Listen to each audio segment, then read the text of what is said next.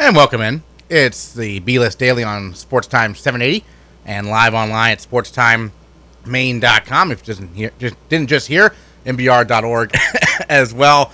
Aaron Morse alongside Coach Dave Wing filling in today for Matty B on the BListDaily. Hope you're having a good one out there. It is the first day of summer, I think, technically? Or was that yesterday, Coach? Yesterday, I believe. Coach, you guys speaking to the microphone. We're not going to be able to.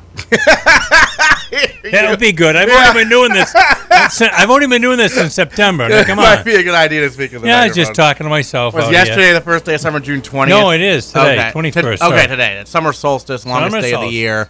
So they're having the midnight sun game tonight up there in Alaska, where they start at 10 o'clock at night and never use artificial lights. And the NBA draft tonight. Could Boston be exciting. Celtics have the 27th pick.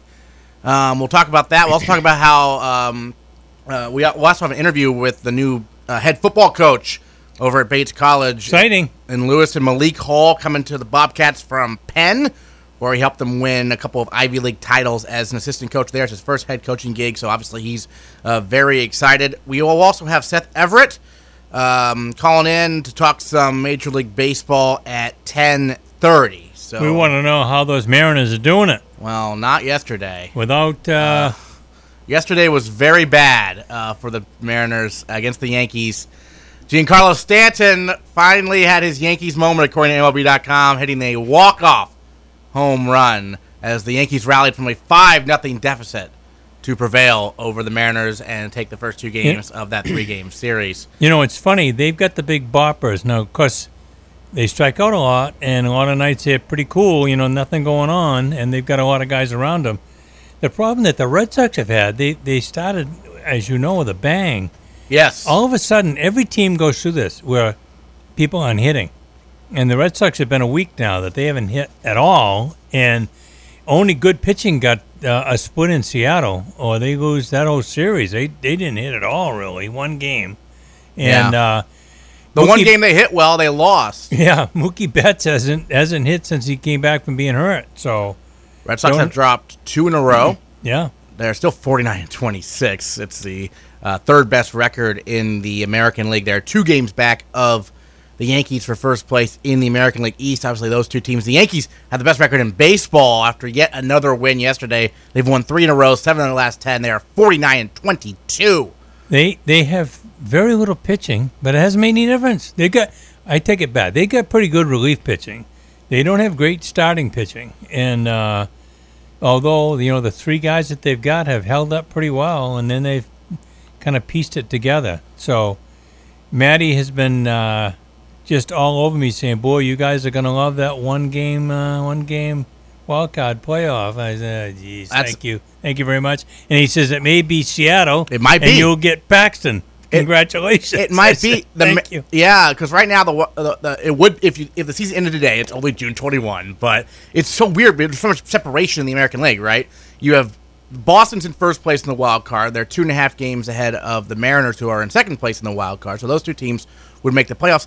The next closest team, the Angels, are 7 games back of the Mariners in the wild card. We've been talking about this a lot. They showed after Houston had won 11 in a row, I think they lost and they won again. Yes, right? But they finally lost. But it said it showed the teams that they played between when they were cupcakes 11 and 0. Yeah, I mean, as Shaughnessy likes to say, tomato cans. They were horrible. It was the White Sox, Tampa Bay, Toronto. I mean, it was like they could go on a 20-game winning streak. Well, they didn't, but they could have. It's amazing. There's just so many have-nots in Major League Baseball right now. Right, exactly. There's huge separation.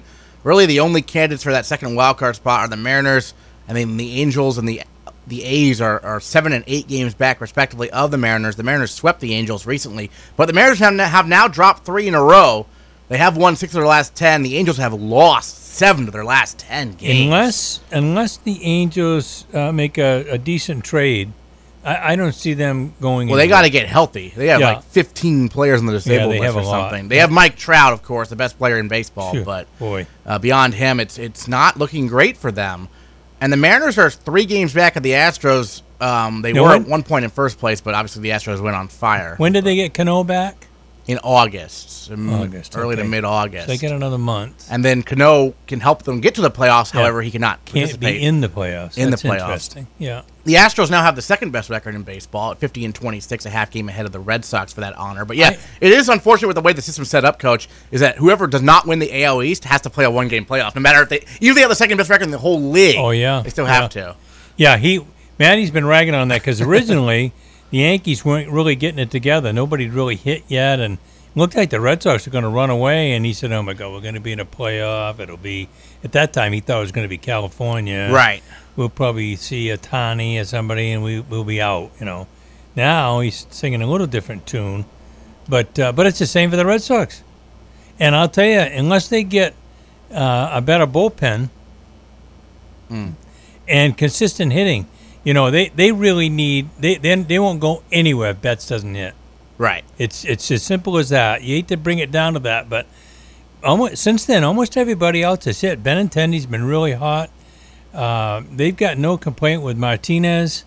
The catcher's still on hitting. Devers has been inconsistent, and I don't know what they're going to do at second base. Nunez is a decent hitter, but he's horrible in the field. And it doesn't look like Pedroia, I don't know. They're not even talking about him coming back, let alone when he's coming back. So I don't know what's up with that. But when Betts goes 0 for 4, They I don't know what the stat is. I'm sure somebody's got it, but they don't get any runs. Right. They just don't. He needs to be hot, and it just jacks the whole team up, I think. And boy, he just hasn't. He had one home run since he came back, but really, he's had no 3 hits in one game. Isn't any of those? He's had a hit here and there. That's it. I bet since he's been back, he's hitting 200. Boston playing Minnesota today at Minnesota. They lost 2 in a row to Minnesota. At 1:10, so coming up early afternoon. We got a number of day games today. They like to do that sometimes in the middle of the week here on Thursday. The Mariners got getaway day. Got to try to salvage that final game with the Yankees. They were up 5-0 yesterday, and the Yankees rallied to win.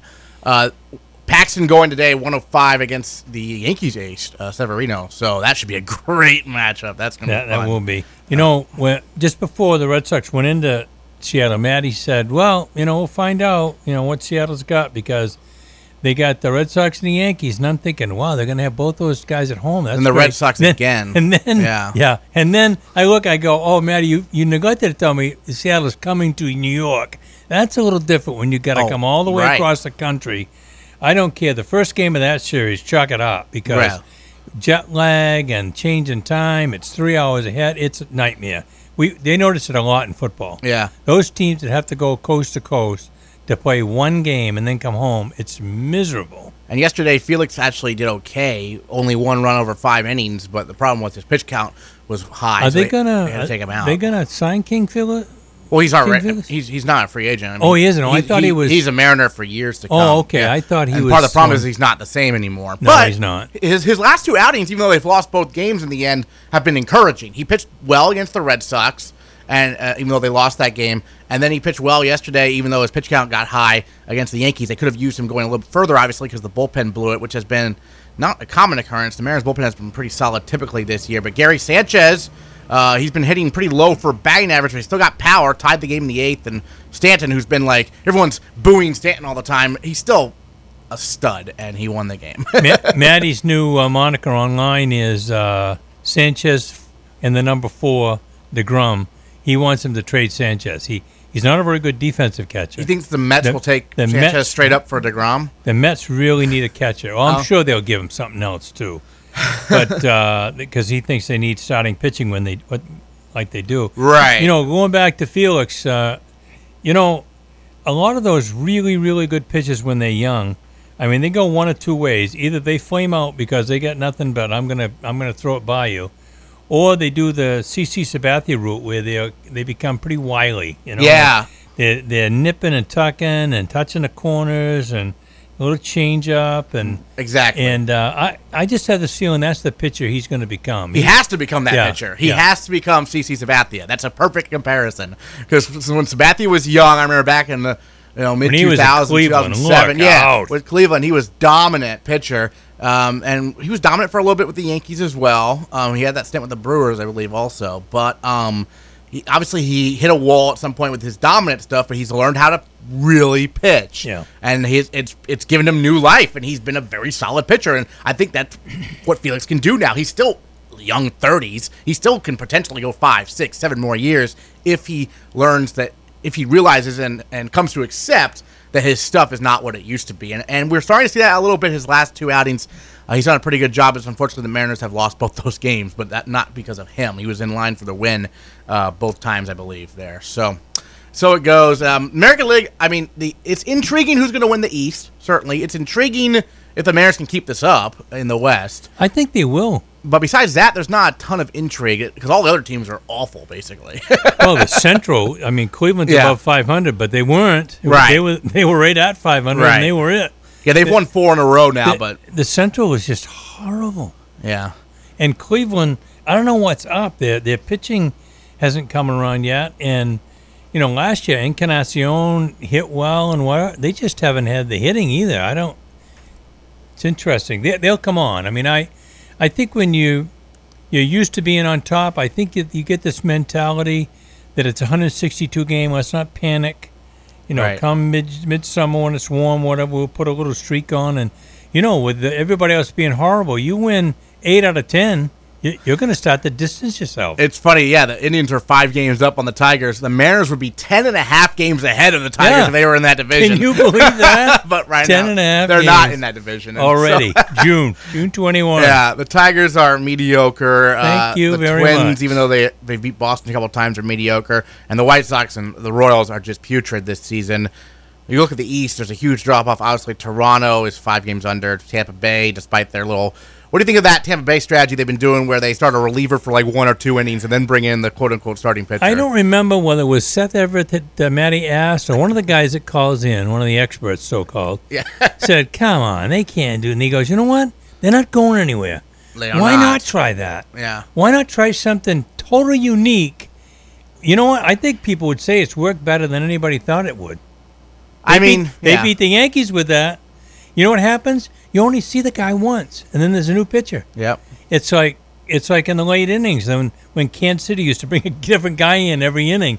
Nobody get timed up, and I that's what his philosophy was. That you see him once, and then it's a totally different guy. It's a left-hander. He's a junk ball. They're all different. And I think you can only afford to do that if you're 34 and 40. If you're in the middle of a pennant race, no way you do that. The manager would get run out of town. No way you do that. But his problem is he's got nobody that they can bring up. Yeah. This is what he's got, and he said, "Well, I got extra relievers. I'm going for it." They've always been good at pitching. Yeah. Even when they couldn't hit a lick other than Longoria, they've always had pitching. And I don't know what they do in the minor leagues or if they just draft pitchers or what, but they have always been pitching rich. The National League is a lot more intriguing in terms of some of the races in general. None of the teams are as good record-wise as the Mariners, Astros, Yankees, or Red Sox. No. But, I imagine the Cubs will finish the year. They're hot. Yeah. They're not hot right now. LA's been hot on a firecracker, finally. The Dodgers are finally figuring out they lost 2 in a row. I can't figure out Washington. They're in it. They seem to have some talent, but... Yeah. Bryce Harper, he wants this big contract next year. He's hitting 100-something. He can't hit at all. Yeah, Bryce Harper he's run into some bad luck. He's still hitting the ball hard, but I don't know.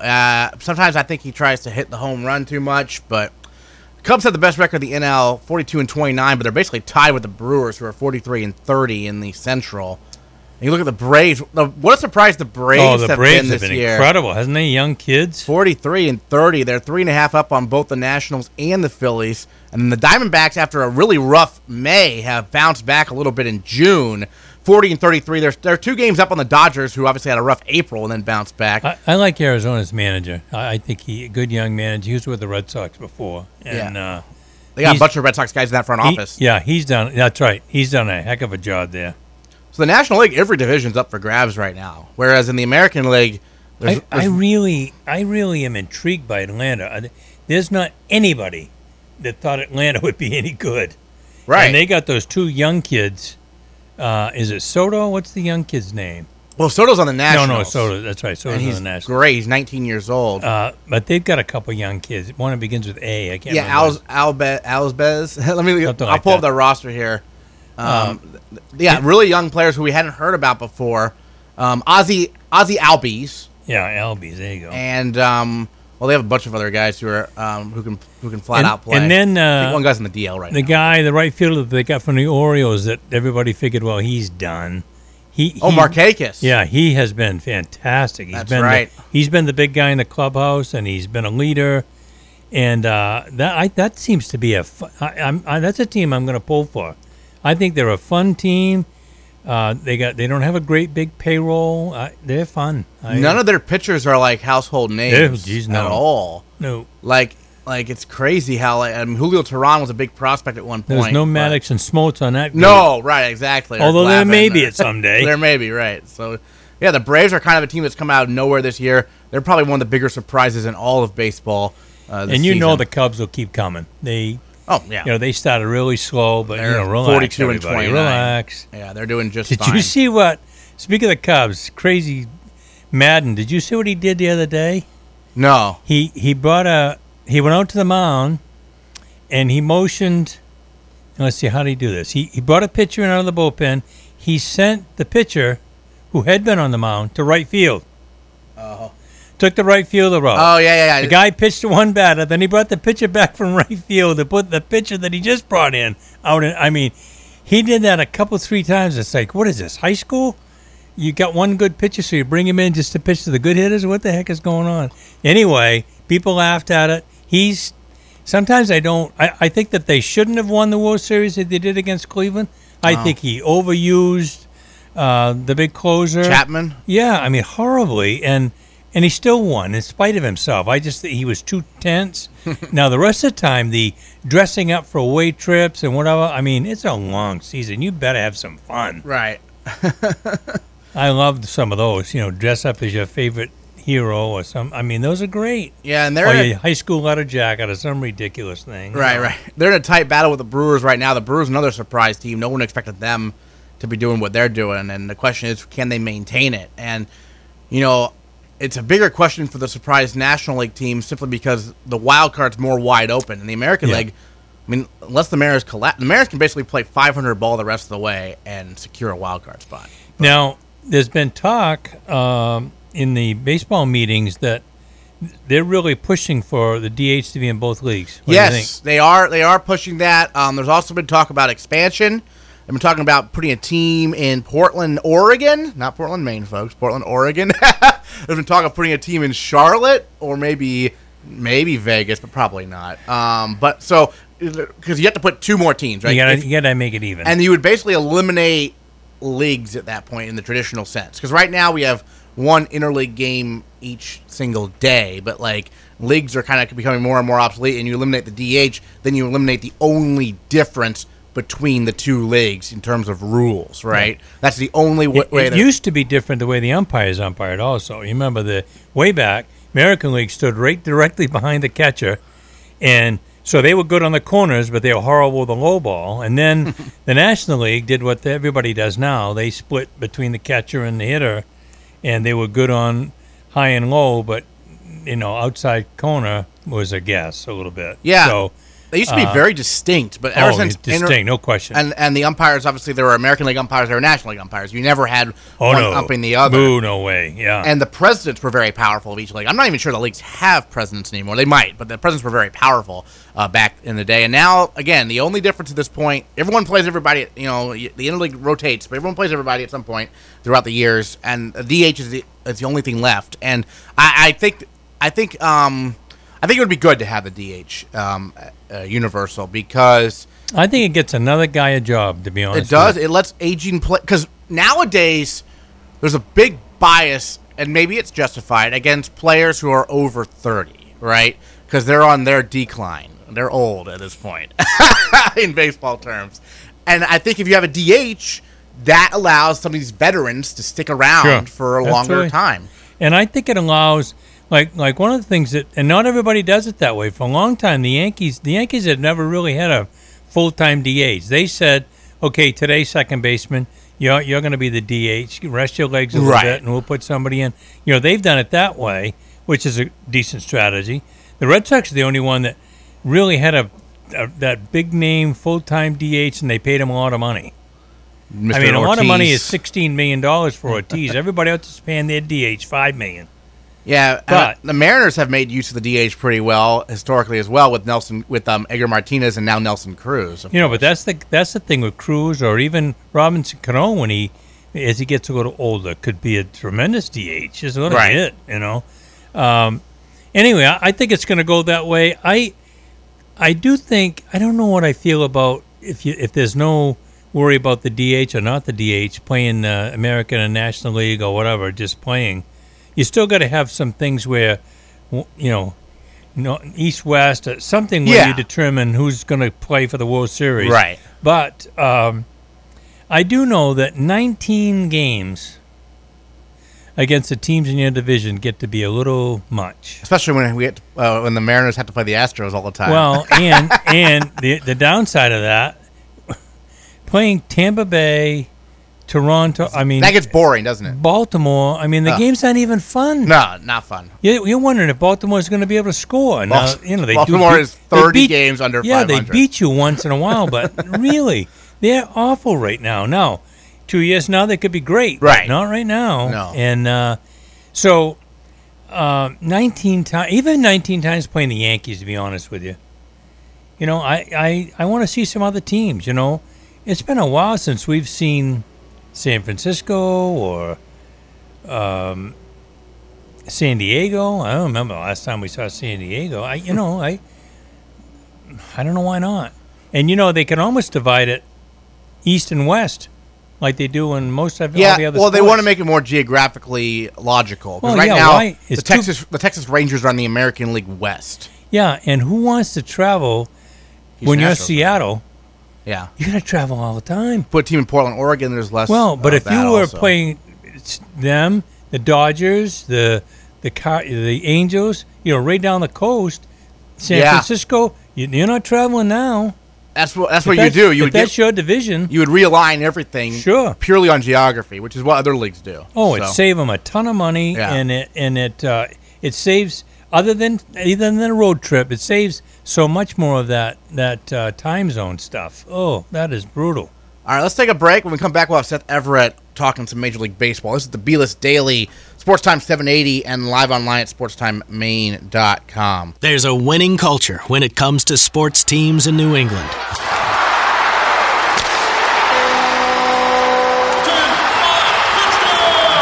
And now there's a new winning team to add to the list. Spectrum Orthopedics, an all-star roster of orthopedic experts delivering top care right here in your backyard. Spectrum Orthopedics is made up of 3 of the area's top orthopedic practices: OA Centers for Orthopedics, Central Maine Orthopedics, and Falmouth Orthopedic Center. Spectrum Orthopedics makes it easier for physicians, surgeons, sports medicine specialists, and clinical staff to share resources and work as one, making patient care efficient and more affordable. To learn more about Spectrum Orthopedics and connect with a provider in your area, visit spectrumhcp.com/ortho.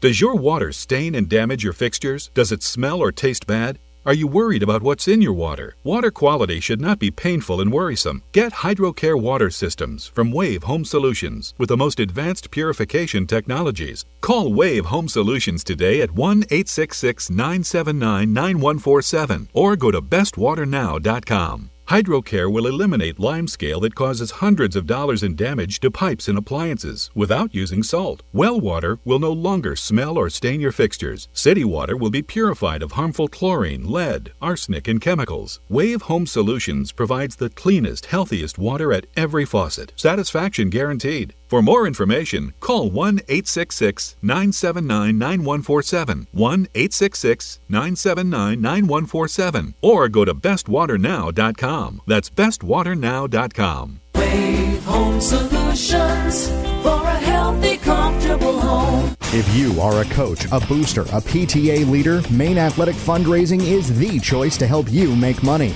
Maine Athletic Fundraising works with both high school and youth programs of all ages to make you the most amount of money in the least amount of time. No risk, no minimums. Mark Smith and his staff will walk you through every step of their plan to help you meet your financial goals. Call them today, 207-468-1759, or check them out online, MaineAthleticFundraising.com. If you owe the IRS back taxes, payroll taxes, or have not filed your returns, the IRS will get you. Call Wall & Associates now and pay less than you owe. 800-727-0433. That's 800-727-0433. Attention all authors. Page Publishing is looking for authors. Have you written a book and want to get it published? Page Publishing will get your book into bookstores and for sale online at Amazon, Apple iTunes, and other outlets. They handle all aspects of the publishing process for you. Printing, cover art, publicity, copyright, and editing. Call 800-501-3689 now for your free author submission kit. That's 800-501-3689 for your free author submission kit. Again, 800-501-3689. Attention small business owners, you know how hard it is to get funding to grow your business. Next Wave Funding is a direct funder that can help you get the cash you need when you need it, even if your credit is not that great. If you've been in business for over 1 year, have at least $12,000 in sales every month, Next Wave will purchase your future earnings and give you the money you need. It's as simple as that. Need money for equipment, inventory, expansion, cash flow, payroll? We can get you approved today and funded within 24 to 72 hours. You may even qualify for a cash advance up to $500,000 with no application fee. Funding is based on your business, not your credit score. Call Next Wave Funding today at 800-515-0234. That's 800-515-0234. This is by far the easiest and best funding for existing businesses. Call 800-515-0234. That's 800-515-0234. Next Wave Funding, the alternative solution to bank loans. You're listening to Sports Time Maine, WTME, AM 780, Rumford, Mexico, Dixfield. All aboard NBR.org, the place to get all your high school and amateur sports news and information. NBR.org is in high gear with Maine high school winter sports. Go to NBR.org to chat about your favorite team. Find the latest articles, travel news, and cancellations. Or visit their all-new and very popular team pages. NBR.org has everything you want to know about high school and amateur sports in Maine. Coming in February, all the high school tournament action at your fingertips 24/7. It's high school sports heaven. All aboard NBR.org. And welcome back in. It's the B-List Daily on Sports Time 780 and live online at sportstimemaine.com. Aaron Morse alongside Coach Dave Wing here in the Spectrum Healthcare Partners Studios. Glad to have Seth Everett from NBC Sports Radio on the line to talk some Major League Baseball with us. Seth, how's it going today? Hey, thanks for having me on, guys. What's going on? Hey, by the way, my little daughter's going to be up in Maine starting Saturday, so I'll be paying attention to Maine a lot closer. Not that I've ignored you guys so far.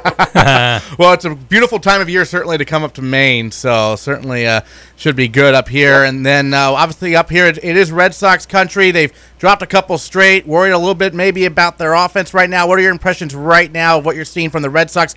I know last time we had you, at least when I filled in, you said the Red Sox still had the edge over the Yankees in the East. Do you still think that? I mean, again, we're getting to the part where if it's going to be a two-team race, it's just going to come down to head-to-head matchups and how they play in September. And, you know, these guys seem to be able to keep pace with each other for a good long time. And, you know, that's not been a bad thing. I have no problem saying I'd love this to be a pick-em. You know, there's an old phrase that I learned a long time ago, and I usually start it in mid-August. Lou Piniella taught it to me, and it says, at this point in the season, you don't have to be good. You just have to win. And it really is true. Like, you stop looking at, you know, how's the quality of the rotation and what's our defense like. Like, you don't think those things. You just say, how are we going to win today and what's the standing? And, yeah, you know, it goes through ebbs and flows. The Yankees have good stretches. The Red Sox have good stretches. I think it's going to be, you know, a good race down the stretch. If you put a gun in my head and say, you know, who's going to win, I still think the Red Sox are a better team. But, again, games aren't won on the radio and they're not won on paper or computer screen. Right. Hey, Seth, Aaron is a Seattle Mariners. He's from there. Seattle Mariners right on, fan. So am I. Are they? Oh, really? Are they gonna hang in there? Yeah. Are they for real? I love that. I love that question. I love the Mariners. I worked with them in the late '90s, and I still have some of my dearest friends are in Seattle, and I love that organization, and I've been a big supporter. I'm going to be at the game today. But the fact of the matter is that their run differential is not wonderful. They already, I think it's 25 one-run victories, and I'm not going to lie, last night stunk for them. Yes. I was pulling for them, and it's a double whammy because it was a Yankee victory also. But my attitude has been, for a lot of these things, that the Mariners are a team they're one of the teams in baseball that have kind of put an accelerator on their rebuild program. They were not expected to contend in my book. They were going to be competitive, but maybe a 500 club. Well, they've shown that they're more than that. So has Atlanta, and so has Philadelphia. So you're talking about now a season that it really has been a huge boon, because last year there were 5 of those teams: Colorado, Arizona, Milwaukee, the Yankees, and Minnesota. So this year the Mariners are that version of that. Look, the Astros just won 12 in a row. I don't think they're winning the division. So the answer is, are they real? Sure they're real. But if you start projecting, what real could turn into is a wild card matchup, and I would hate the idea of getting swept by the Yankees, because the next time they'd face each other would be in Yankee Stadium in the wild card game. And I wouldn't like my chance. Well, James Paxton, though, there's a chance for anything, right? He's been a revelation. A rough outing his last time. Defense did not really help him, but Paxton has finally emerged as kind of that ace, hasn't he? Yeah, look, he has pitched well.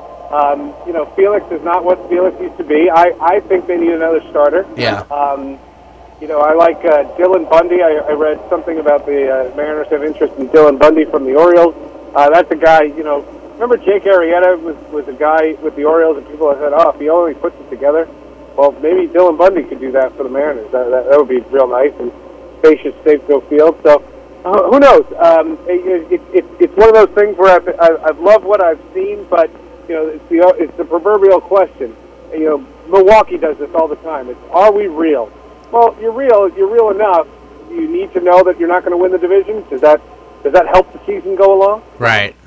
Well, speaking of the Orioles, they are one of a number of just awful teams this season. Is this?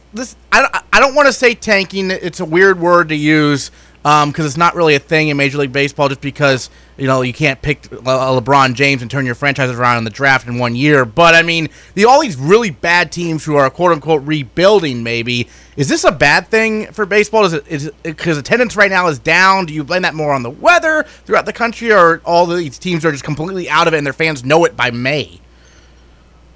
Well, that's a Pandora's box. That's a loaded question. Yes, to all of it. Yeah. Here's the thing. Let's address the first question first. Yeah. There are 4 teams that are 20 games over 500. Right. Now, people think that's a positive, but that means that there are 5 teams that are on pace to lose 100 games. Yeah. And that's not good. That's the record is 4, and I think we're going to have 5 teams that lose 100 games this year. That's not healthy. Competitive balance, I thought baseball did wonderful at about 10 years ago, and it has really gone south.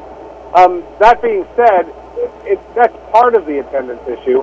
I think there's too many strikeouts. Baseball in the last 3 months has had over 400 more strikeouts than hits. Unbelievable. Too many strikeouts, and it's a scary statistic. And there's this talk about launch angle, and this is a stat that I keep hearing about, and that hitters, look at Bryce Harper. Bryce Harper has been focused on launch angle.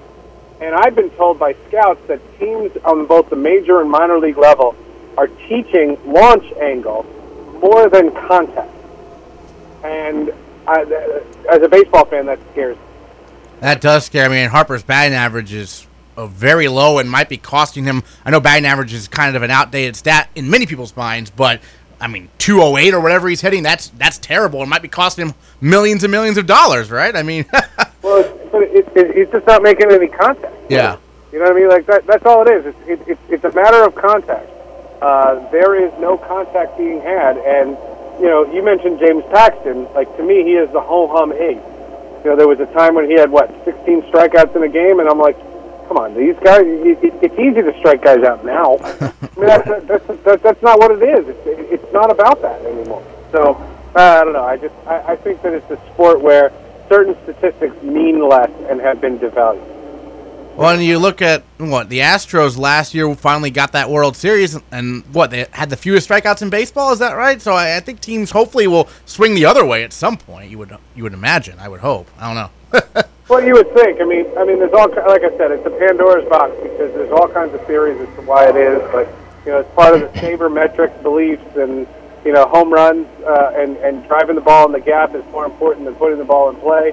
And I'll give you a crazy stat. We can end on this. Okay. If you project this particular season, if you take April and May and times it by 3, so it's April, May, then June, July, and then August, September, and you give them the same statistic, let's say the same thing happens for all 6 months, baseball will have 10,000 less balls hit in play than 2009. Oh, my. Oh, my is right. Holy. Thanks for that encouragement. And I asked this question. I was at the U.S. Open at Chittagong over the weekend, and I was talking to a bunch of reporters, and I asked this question. I'll ask this question to your audience and to you guys. If you had a chance to be a commissioner, and you could inherit either sport's problem, who would you rather be, Roger Goodell or Rob Manfred? Hands down, you'd want to be Roger Goodell. Because at least in the NFL, you could say that a majority of the problems facing the NFL are fixable. Yeah, true. I'm not going to sit here and get into a debate on how to fix them, but you would agree with me that they are fixable, that they are self-made problems. Yes. Rob Manfred's problems are out of this world. Yeah. Yeah, that's a good point. Initially I would have said Manfred, but you're right. I'm not sure his things are fixable. Well, not in the short term. Not without some It's going to be a long time. I mean, how long have we been saying nobody swings for base hit anymore? I've been saying that for 8-10 years. Everybody's swinging hard every time versus making contact. Now it's getting worse. Well, Seth Everett. It's not just about hard. It's more about the angle in which you're swinging. It's almost like an uppercut, so that you drive the ball over the fence. Right. Well, Seth Everett, I know you got to run, but really appreciate your insight calling in here on the B-List Daily. Thanks so much for your time, and have a good one. Thanks for having me, guys. All right, take care. All right, that was Seth Everett from NBC Sports Radio talking some launch angle with us here on the B-List Daily. And you know why they're teaching launch angle, Coach, is because every team now is shifting, right? So the only way to get past the shift, unless you change your entire swing to hit the opposite way, is to hit over the shift. And they want people to hit more line drives and fly balls. They used to say chicks off the long ball. Yeah. But, a 3-run homer will get you a long ways in a game. I didn't get a chance to quantify, I guess, what I said about swinging hard. For a while now, I've been talking this whole time as Haley and I about fundamentals, the catcher not blocking the ball when it's in the dirt. They're trying to scoop it with a glove. And, okay, Johnny Bench got away with that, but how many of those are there? Right. And you see stuff that bounces all over the place. You see first basemen who are just put there because they're sluggers, and they have no idea how to play first base. They don't know how to shift their feet. They don't know how to get down and get a ball and still maybe maintain contact with the ball. They don't understand any of that. And I could go on and on. And I feel the same way about hitting. We were always taught, and I know I'm old, that when you get 2 strikes, you choke up a little bit, and you look to hit the ball to the opposite field, because what that means is, whether we knew it or not, it makes you look for the ball longer, and you're more than likely going to make contact. And so if I'm a right-hand batter, you're going to hit it through the hole towards first base and either move the runner along or maybe get it through, etc. Now they swing and guys fall down. No one has a 2-strike approach anymore. You should never be in a situation where you fall down after you swing. You're out of control. Right. And that's what I was talking about. I understand the launch angle perfectly well. I've read all the articles about it and about the pitching. What do they call it? Spin rate. Spin rate and the launch angle. I read all the articles, but I was talking about just the fundamental of everybody's gone to that very narrow handled bat. There's no thick handle anymore where you get one off the hands and you get it over second base because your bat held together. Right. Everything now is so you can whip the bat. That's how it started, and now it's gone to I can with the right launch angle. Once every 2 games, I'll hit a home run. Well, you know what I say to that? Big deal. Yeah, I feel like for a very small minority of players, it'll help them. It's credit for saving Justin Turner's career with the Dodgers and stuff like that. But a lot of guys, it's really hurting. And Bryce Harper is example. Well, I think when you look like Aaron Judge and Giancarlo Stanton, okay, they're going to hit home runs and they're going to strike out. Okay, right. I can live with that. They've got that kind of a body that means I'm probably going to strike out because I got a huge strike zone. But when I hit it, boys, it's going someplace. Now, you know what I say? Give me Mookie Betts when he's hot. Yeah. And when he's hitting. Or even a guy like Robinson Cano. I mean, the guy can hit. Yeah. He can hit to the opposite field. He can hit a home run when you lay it in the wrong place. They all can do that. We've lost. I don't know. I just feel we've lost that, and it makes the game boring. The theory right now is, what if you essentially ban the shift, right? What if you made... Or you can only use it twice a game. Or, yeah, right. Or you can only use it, like, for one batter, like a certain batter, like they used to do with Ted Williams or whatever. Like, you have to pick a batter before the game or something like that, and you only use it against that one batter. But that way, you play straight up, right? You can't have 3 guys on the right side or on the left side or whatever. And that way, hitters aren't pressured to elevate the ball over the shift. They can hit like they've always hit, and maybe return to normal somewhat. You know what's really funny? I mean, think about this. I want to get back to that. Remind me. How many times do they really shift against right-hand batters? You see that a lot less than you do left-hand batters, I think. A lot less. It used to be where they never shifted right-handers. No, and ever. Now they are starting to do that a little bit here and there. But, yeah. But I say, are you potentially ruining your swing more by trying to do launch angle than you are learning how to hit the opposite field? I think so. Now, opposite field, absolutely, I think. Yeah. Opposite field will give you high batting average because you're going to spray the ball. You aren't going to hit the kind of home runs. Right. Now, I say, let's think about who ought to be having launch angle. If Aaron Judge and Stanton don't need launch angle, they just hit the stuffing out of it. Right. So maybe J.D. Martinez does. Okay.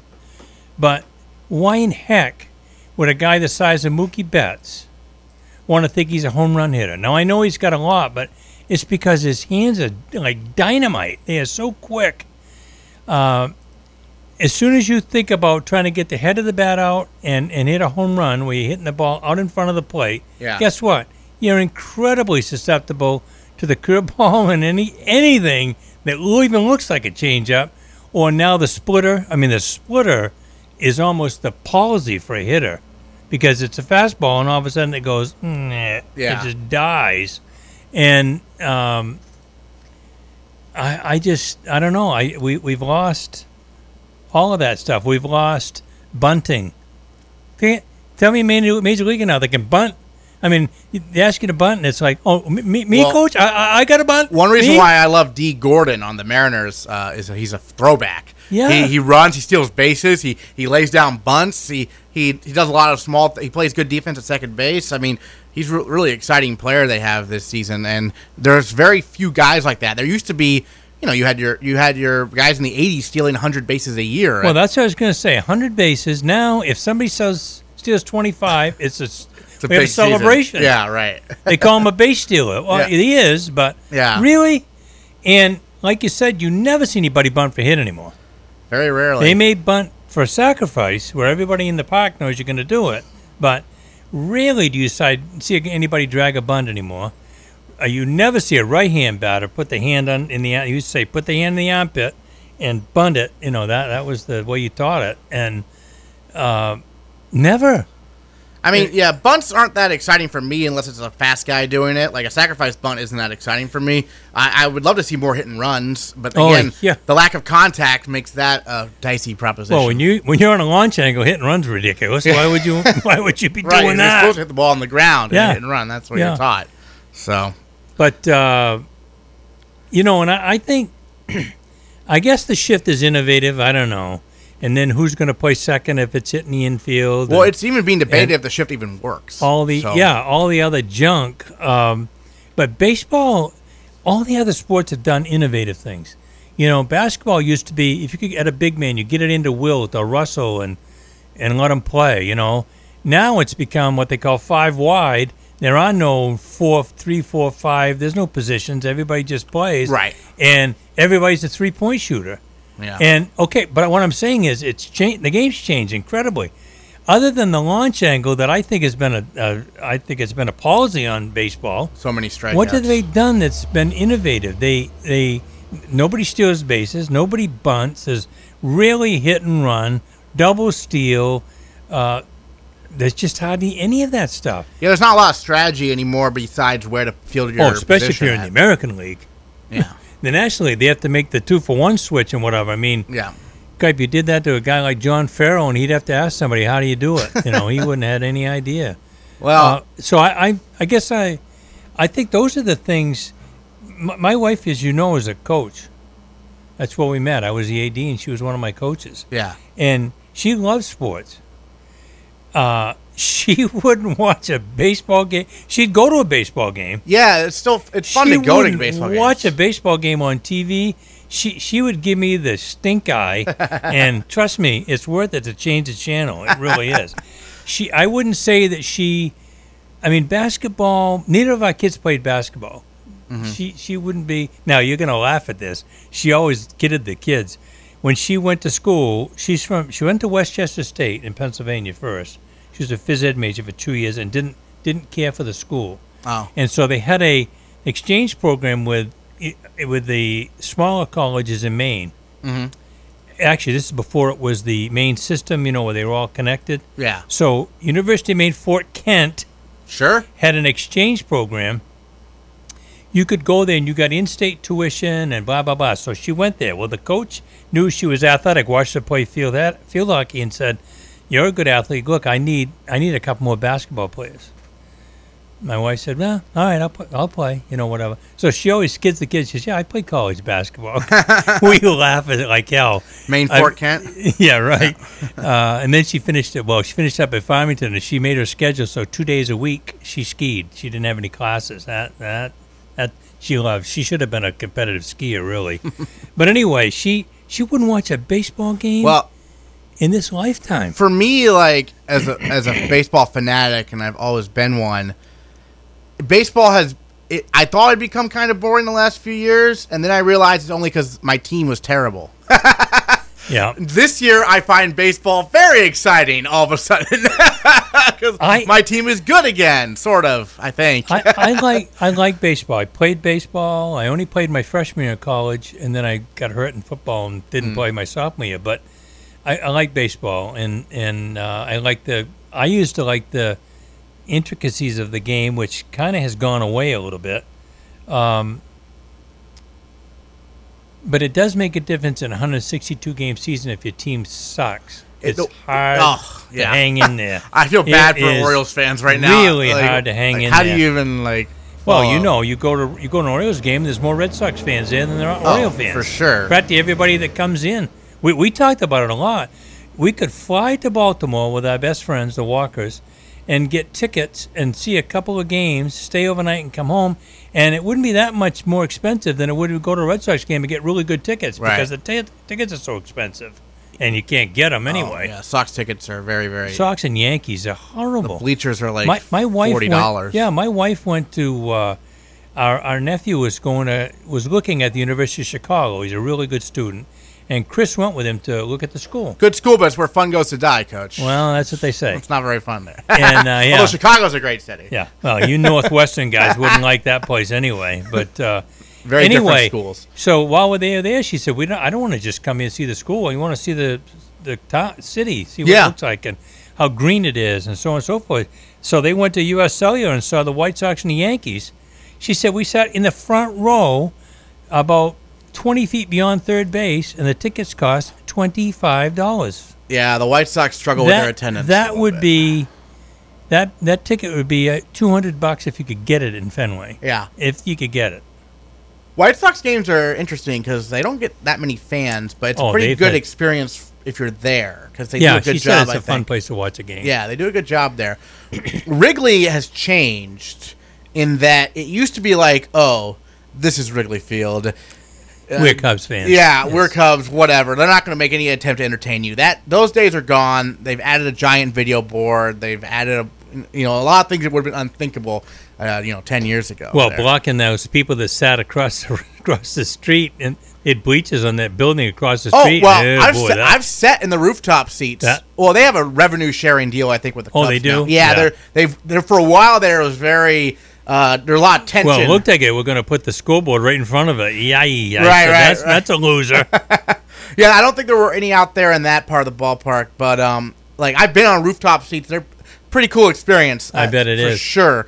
The same with the monster seats at Fenway. Those things are fantastic. Have you been on there? Yeah. You've been? That's why I want to do that. How do you get tickets, Coach? It's a lottery. Oh, it is? Okay. You go online, and sometimes you just have to leave your laptop on, and it'll be a ding, and if you go, boom, when there's a ticket open, you jump in. This is right when tickets go on sale at the beginning of the year? But they do it sometimes during the year, and they have standing room on the monster seat. On the monster? Yeah, right up. In the back. Yeah.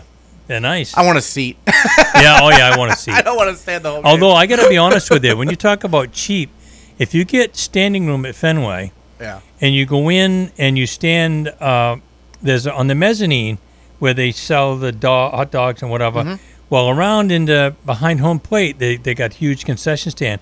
Well, if you come back towards the third base side, for instance, on the mezzanine, there's the low seats, that are really expensive, and then there's standing room, right? And they've got a countertop. There's no seat, of course. There's countertop. You bring your food, set it on the countertop. It's not bad. Pretty good spot. And you're not very far from the field. I said, we've gone there a couple times, my kids and I. And say, hey, you want to go to a game? We can get standing room. Boom, we're there. So they have that. You got to get there early, but right. It's worth it. So it's not at the very top. It's down lower. Yeah. Oh, okay. Yeah. So I've done standing room before where it was at the very top of the lower deck, but you're right by the concession, so that was nice. Yeah.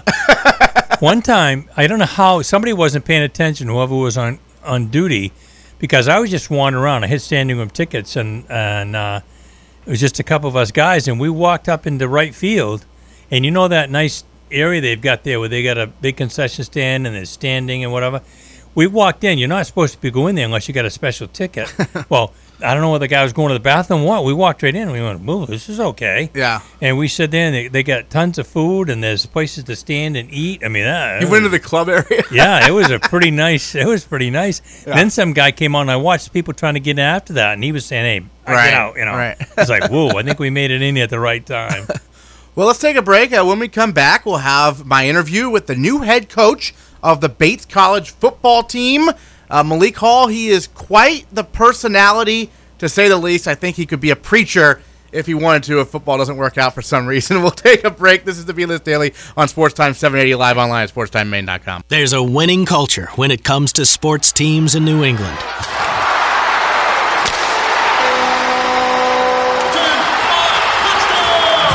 And now there's a new winning team to add to the list. Spectrum Orthopedics, an all-star roster of orthopedic experts delivering top care right here in your backyard. Spectrum Orthopedics is made up of 3 of the area's top orthopedic practices: OA Centers for Orthopedics, Central Maine Orthopedics, and Falmouth Orthopedic Center. Spectrum Orthopedics makes it easier for physicians, surgeons, sports medicine specialists, and clinical staff to share resources and work as one, making patient care efficient and more affordable. To learn more about Spectrum Orthopedics and connect with a provider in your area, visit spectrumhcp.com/ortho. Does your water stain and damage your fixtures? Does it smell or taste bad? Are you worried about what's in your water? Water quality should not be painful and worrisome. Get HydroCare water systems from Wave Home Solutions with the most advanced purification technologies. Call Wave Home Solutions today at 1-866-979-9147 or go to bestwaternow.com. HydroCare will eliminate limescale that causes hundreds of dollars in damage to pipes and appliances without using salt. Well water will no longer smell or stain your fixtures. City water will be purified of harmful chlorine, lead, arsenic, and chemicals. Wave Home Solutions provides the cleanest, healthiest water at every faucet. Satisfaction guaranteed. For more information, call 1-866-979-9147, 1-866-979-9147, or go to bestwaternow.com. That's bestwaternow.com. Wave Home Solutions for a healthy, comfortable home. If you are a coach, a booster, a PTA leader, Maine Athletic Fundraising is the choice to help you make money. Maine Athletic Fundraising works with both high school and youth programs of all ages to make you the most amount of money in the least amount of time. No risk, no minimums. Mark Smith and his staff will walk you through every step of their plan to help you meet your financial goals. Call them today, 207-468-1759, or check them out online, MaineAthleticFundraising.com. If you owe the IRS back taxes, payroll taxes, or have not filed your returns, the IRS will get you. Call Wall & Associates now and pay less than you owe. 800-727-0433. That's 800-727-0433. Attention all authors. Page Publishing is looking for authors. Have you written a book and want to get it published? Page Publishing will get your book into bookstores and for sale online at Amazon, Apple iTunes, and other outlets. They handle all aspects of the publishing process for you. Printing, cover art, publicity, copyright, and editing. Call 800-501-3689 now for your free author submission kit. That's 800-501-3689 for your free author submission kit. Again, 800-501-3689. Attention small business owners, you know how hard it is to get funding to grow your business. Next Wave Funding is a direct funder that can help you get the cash you need when you need it, even if your credit is not that great. If you've been in business for over 1 year, have at least $12,000 in sales every month, Next Wave will purchase your future earnings and give you the money you need. It's as simple as that. Need money for equipment, inventory, expansion, cash flow, payroll? We can get you approved today and funded within 24 to 72 hours. You may even qualify for a cash advance up to $500,000 with no application fee. Funding is based on your business, not your credit score. Call Next Wave Funding today at 800-515-0234. That's 800-515-0234. This is by far the easiest and best funding for existing businesses. Call 800-515-0234. That's 800-515-0234. Next Wave Funding, the alternative solution to bank loans. You're listening to Sports Time Maine, WTME, AM 780, Rumford, Mexico, Dixfield. All aboard MBR.org, the place to get all your high school and amateur sports news and information. MBR.org is in high gear with Maine high school winter sports. Go to MBR.org to chat about your favorite team. Find the latest articles, travel news, and cancellations, or visit their all-new and very popular team pages. MBR.org has everything you want to know about high school and amateur sports in Maine. Coming in February, all the high school tournament action at your fingertips 24/7. It's high school sports heaven. All aboard MBR.org. Welcome back into the Spectrum Healthcare Partners Studios. My name is Aaron Morse, filling in for Matty B today. It's the BListDaily on Sports Time 780, live online at sportstimemaine.com. Well, yesterday, he wasn't available today because obviously he has a lot of moving to be done. He's got 3 kids. He's signing them up for local YMCA stuff here, so you'll hear about that a little bit in this upcoming interview.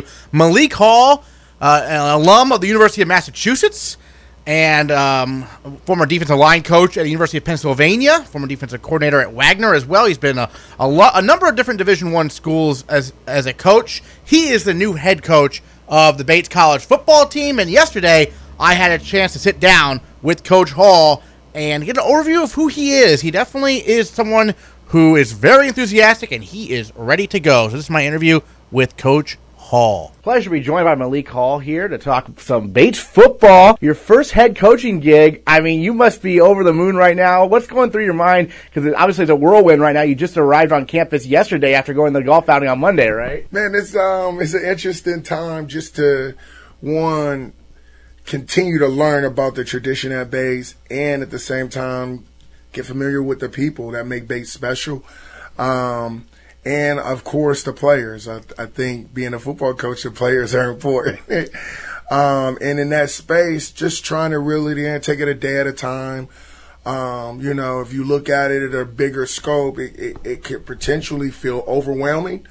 But if you take it a day at a time and you prioritize, organize, and I not only do I think we can get it off to the right track with this short window, but more than anything, one thing that we can create is the narrative on where we're going, and creating that by using a social media platform, reaching more than just the baby boomers, if you will, and just the community, but reeling them all in together.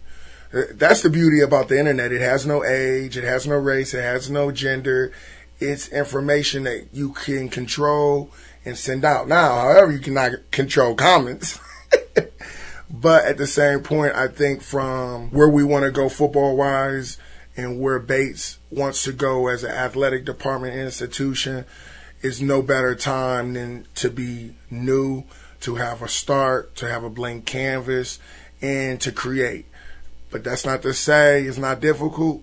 But with that being said, it's hard to win, but you can build it to win. Excellent. Now, your guys had coaching experience in a lot of Division I programs, most recently, at Penn. How much did you know about the NESCAC, Division III in general, before this Bates opportunity arose?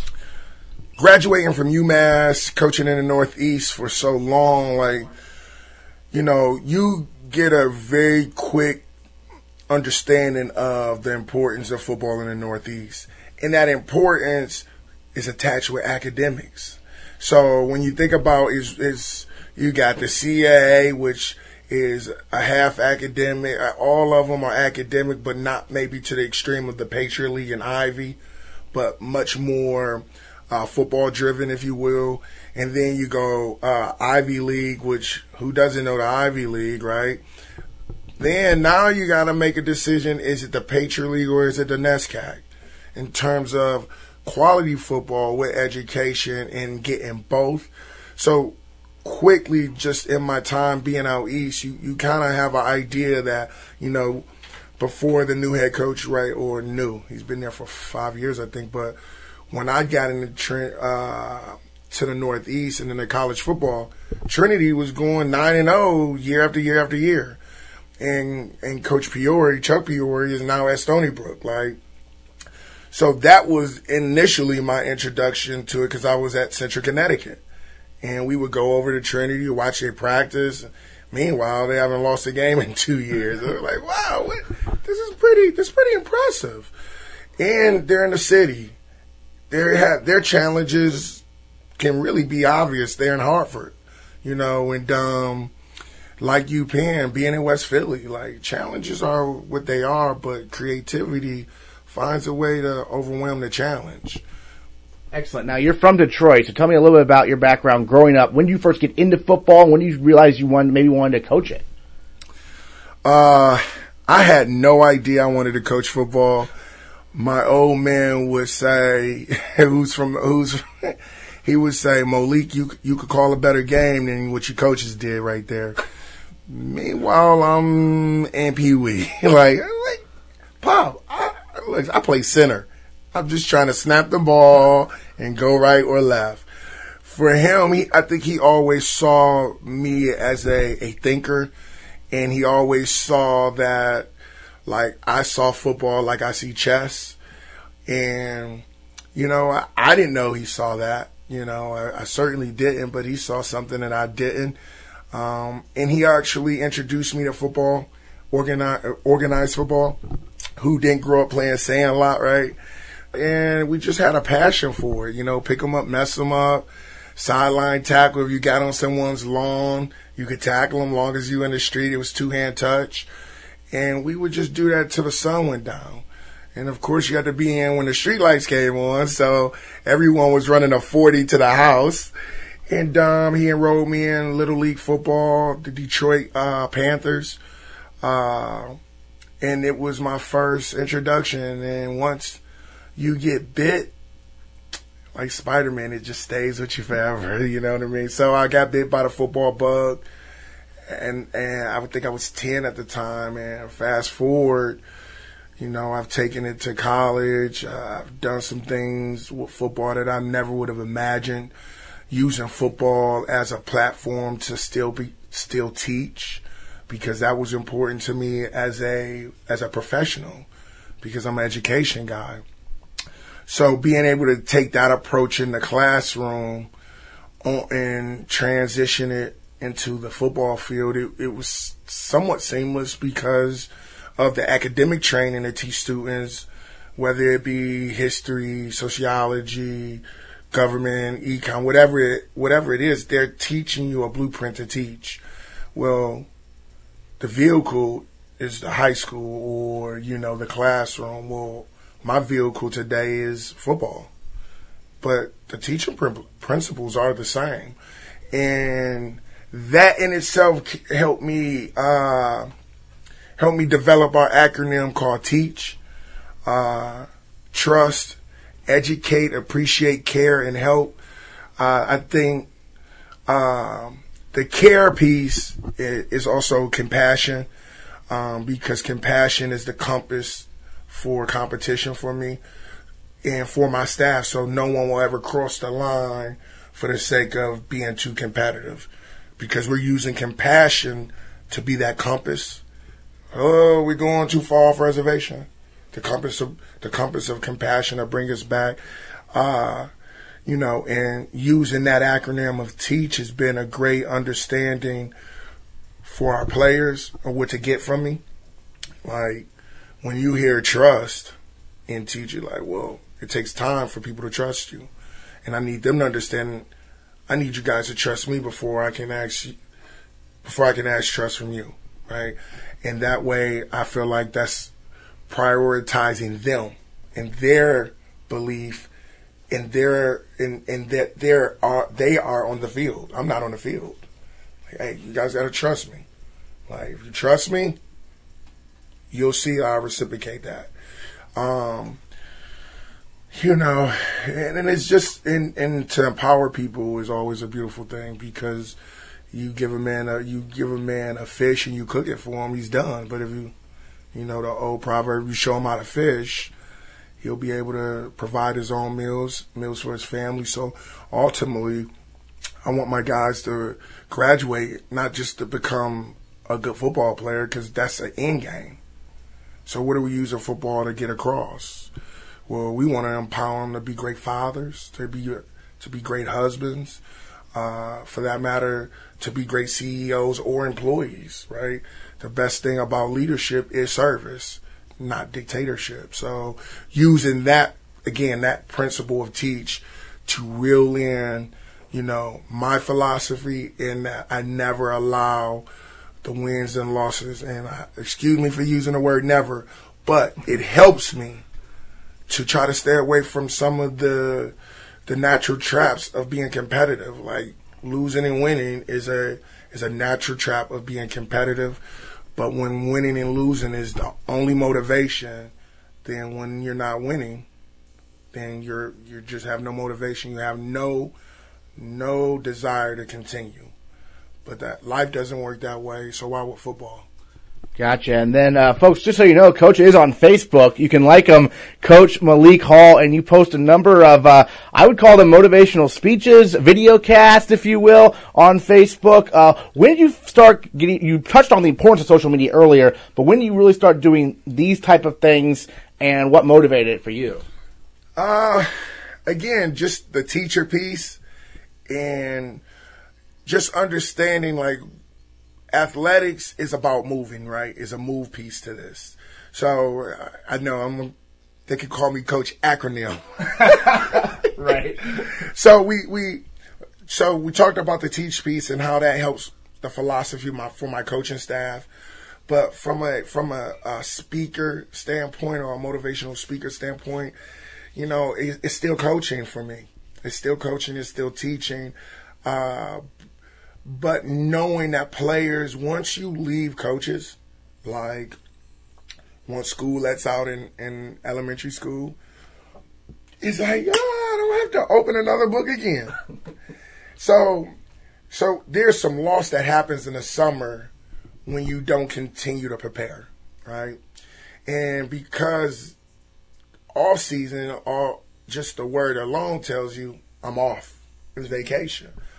And one of the things, creating the move videos to motivate them, to teach them how to overcome, visualize where you're going, and here's that empowering piece again. I thought the social media platform was a great opportunity for me to talk to my guys while they're on summer vacation, while they're doing internships in New York City or California or St. Louis, Texas, wherever they go. Like, I want to still be able to talk to them. Yeah. And it was an aha moment to a degree, because my video guy who's coming on board, he said, listen, man, one of the things you got to really do is still talk to them when they're on vacation. I'm like, I can't call all my guys every week and have just an intense 5-minute motivational speak with them. Like that's not real. He said, exactly. But Facebook can do that for you. Twitter can do that for you.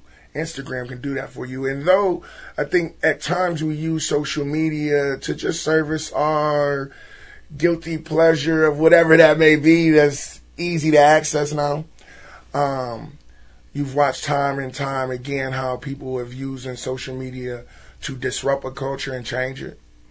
And for me, it was just to motivate my defense, to motivate my defensive line, and to know that I'm thinking about the season, and I hope you are as well.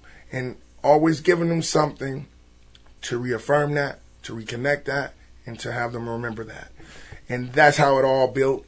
And because I enjoy doing it, because I feel like as a kid I was not able to talk to enough while he was here. And so when I get in front of the camera or I do the video podcast, I'm thinking about a guy that I know I didn't spend enough time with. Like, so whether that be true or not, in my mind, that's where the drive is. That's where my fuel is. And when I'm talking to him because he's on the cusp of being real good.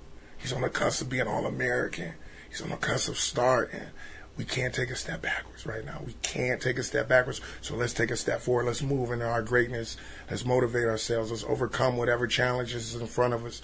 Let's visualize how we're going into our season. So when we go in there, we're fully confident. We're empowered. So I'm sure the alums will want to hear about X's and O's a little bit. Some coaches have a philosophy. I have my system. I'm going to get my guys to do that system to the best of their ability. Others say, I'm going to build my system around my personnel. What's more like your philosophy when it comes to that? Is it different for offense and defense? Because you're a defensive guy in general. Sure. Well, I'm a defensive guy, but I want to be clear on this. And because, again, I come from the teaching mindset. Yeah. And look, I'm not here to talk educational reform. But some of the issues I've had as a student, because I'm dyslexic, and in the 90s, that wasn't a disability that was diagnosed often. So you have to find a way to learn based on the blueprint that they're giving you. So with that being said, fast forwarding to the question of they're going to run my system, this is what they're good at. Like, let's find out what they're good at. Let's merge what we want to do and what they're good at. And let's roll this thing out here. So, for example, if your fastest guy can't catch, don't put him at receiver. Just because he's fast, that doesn't make him a receiver. And just thinking of it in that regard. Like, if your running back has a fumbling issue, but he runs it very aggressively, well, we can work on that. Because the attribute of aggressive running, that's big. Fumbling, that's bad. But that's something that we can work on, right? Just leaning into whom our players and what our players have and what attributes they have, and not focusing on what they can't not do. Find out what you're good at, and let's be good at that. And the reality, good teams are good at what they do, and they're good at it on a consistent level that's better than what you're good at. I'm curious in terms of the CBB rivalry. Has much been? I'm sure you've heard about it already from a lot of people, right? Rivalries is the best part about college football. It doesn't get any better than that during college football. And I think rivalries connect communities. It connects communities, good or bad, but it does connect us. So with that being said, man, listen, Kobe, Bowden, Bates, like, I get that, and I've been in college football to know rivalries can get real good and real heated. But I don't want the focus to be rival. I want the focus to be Bates. I don't want the focus to be Amherst. I want the focus to be Bates. I don't want to handcuff our focus to anyone other than us. Because, and I use the word handcuff because another team would have to have the key to unlock us from each other. Or unless they're really good at picking a lock. But you got to be really good, and that takes time. And we want to create that circle that's infinite of energy that you got to work your tail off to break in and get in our circle. And whatever energy we bring by talking about Kobe, Amherst, Bowden, like, yes, the rivalry is good, but because it's so good, don't have to address it. We have to address us. And if we address us, the rivalry handles itself because of atmosphere, because of social media, because of the hashtags. Like, we can't stop information. Information goes through.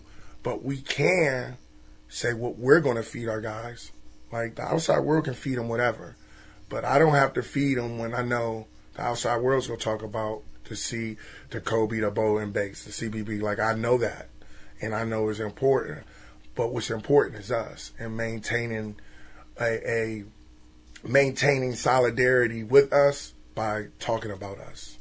And not taking anything away from the rival, but I certainly don't want to take anything from all the alum who want more than just to win the CBB. Right. And as good as it, like, Coach did a great job. I think they won the CBB 4 times in a row. Yeah. Like, that's amazing. Like, now if we can double that and double down on the regular conference, if you will, I think the CBB handles itself. But where your attention goes is where your focus goes.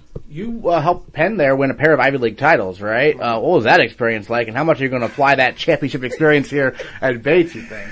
Man, it was intense. I mean, the year before Coach Peoria, first off, the Penn staff was awesome. And this type of window that this opportunity came, like, I understand that there was the people who were at Penn that I genuinely am excited for as they move forward, and that I genuinely, like, made some great relationships with. It's tough to lose a coach, but it's even tougher to lose people that you appreciate and love. So, though they may feel like they lost me, I feel like I lost them because the natural connection and the championships. So they were awesome just dealing with me in this process. Second thing, Coach Peoria, which I thought was awesome, was a big believer in leaning into who we are.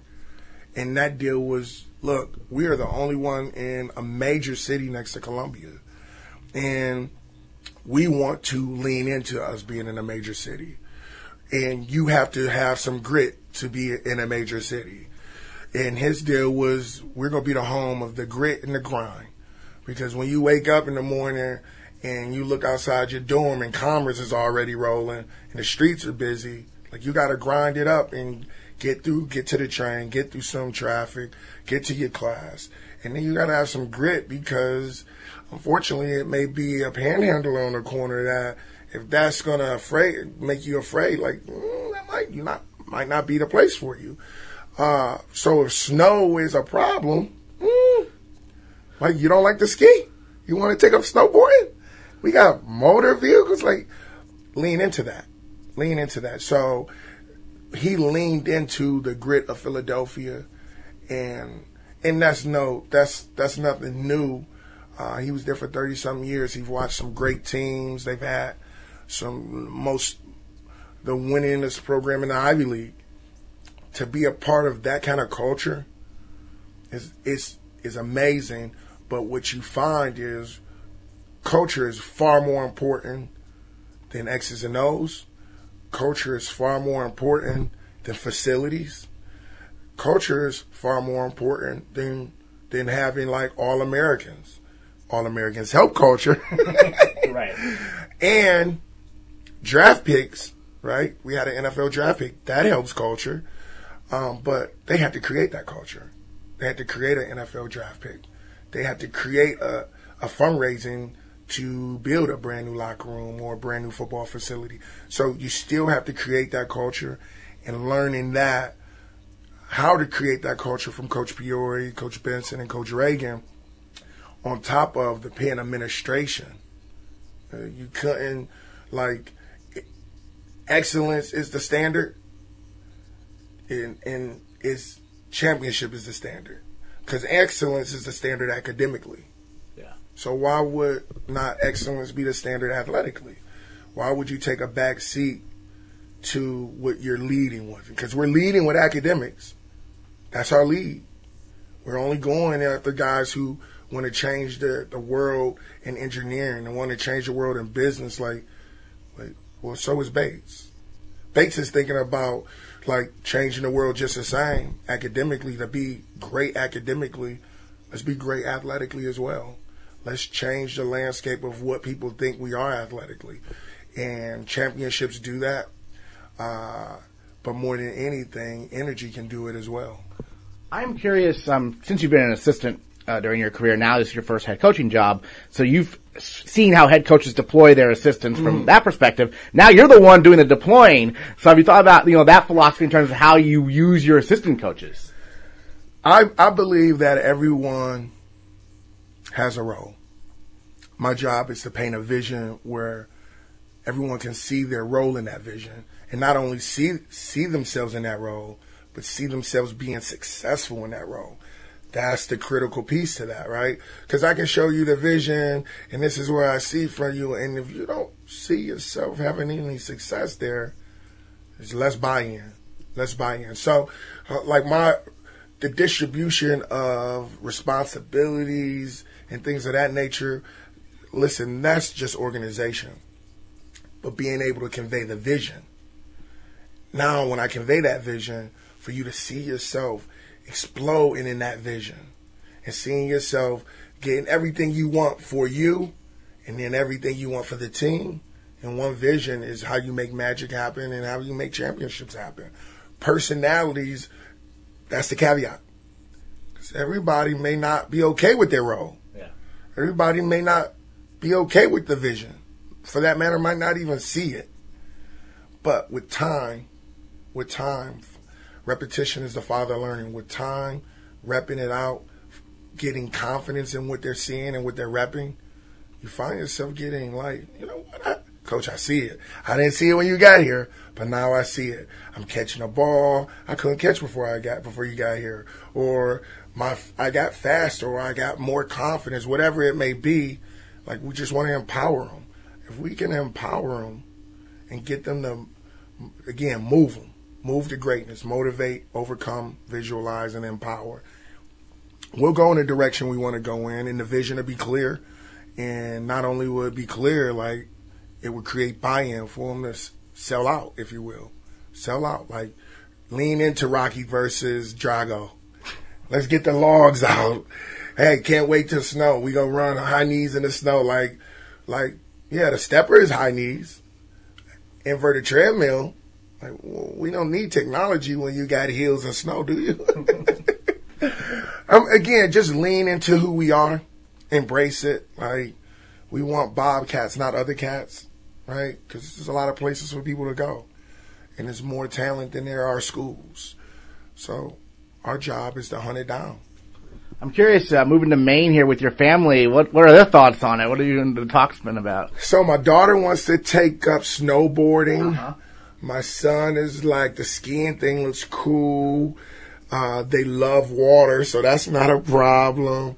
And for me, like, you know, to be able to deal with the whole student, to coach the whole student as Bates teaches the whole student, comes with some programming that you just don't do at the Division I level. And partly because, you know, when you talk off season and kids going over to Europe or, you know, doing mission work, like that's big, man. Now imagine if we could capture that. So a kid in Austin, Texas could see that. Or a kid in LA or San Diego, for that matter, Denver, Steamboat, Colorado. Like, there are places in our country that look exactly like our backyard, but if we don't show them that what we have to offer, how would they see it? So for me, that's a major key to the branding piece and where we want to go. The last thing in that is they're like, when I came up this week, they're like, "Daddy, can I go?" Yeah. I'm like, I got a lot of work to do, so let's kind of wait till we can get that going. And I'm going to the YMCA from here to try to enroll them in the camps.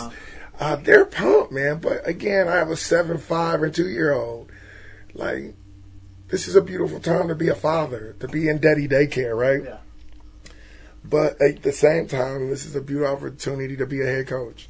You touched on recruiting a little bit there. Mm-hmm. It sounds like you're going to be pretty hands-on when it comes to recruiting. Is that absolutely? Listen, I think no one knows who Coach Malik Hall is yet, like, and interesting enough, like, to expand our recruiting net outside of New England, like, that's going to take work. That's going to take work because when you say Maine, someone in Houston might not even know where that's at, you know. Or, for that matter, never been there if they know. I mean, geographically, you can pull out a map and find us. But, like, it's a little more than that. It's a little more than that. And we want to leave some breadcrumbs as we go on in the recruiting trail. And if the breadcrumbs are tasty enough, they're going to ask for the full loaf. Mm-hmm. And that full loaf may be Bates.edu.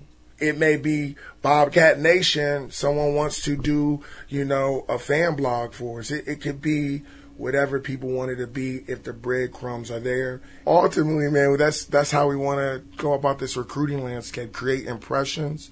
And the impressions, we want to lead them to the bigger piece of that pie, which is getting them on campus ultimately and making them feel what I felt when I got on campus, which is a tight-knit community that believes in family and not only believes in family but believes in doing it with a great effort and a great attitude and being excellent.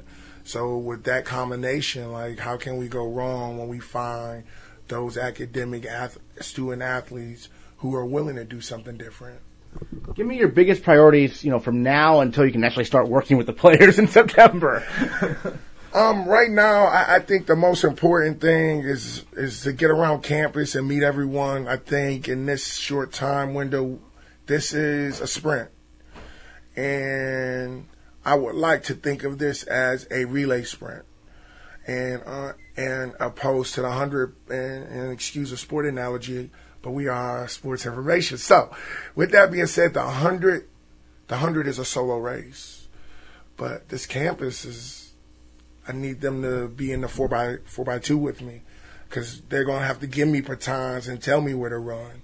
And right now, that's priority to introduce myself to everyone on campus, know what we can and cannot accomplish in terms of immediacy, and understand the dynamics and how the campus works.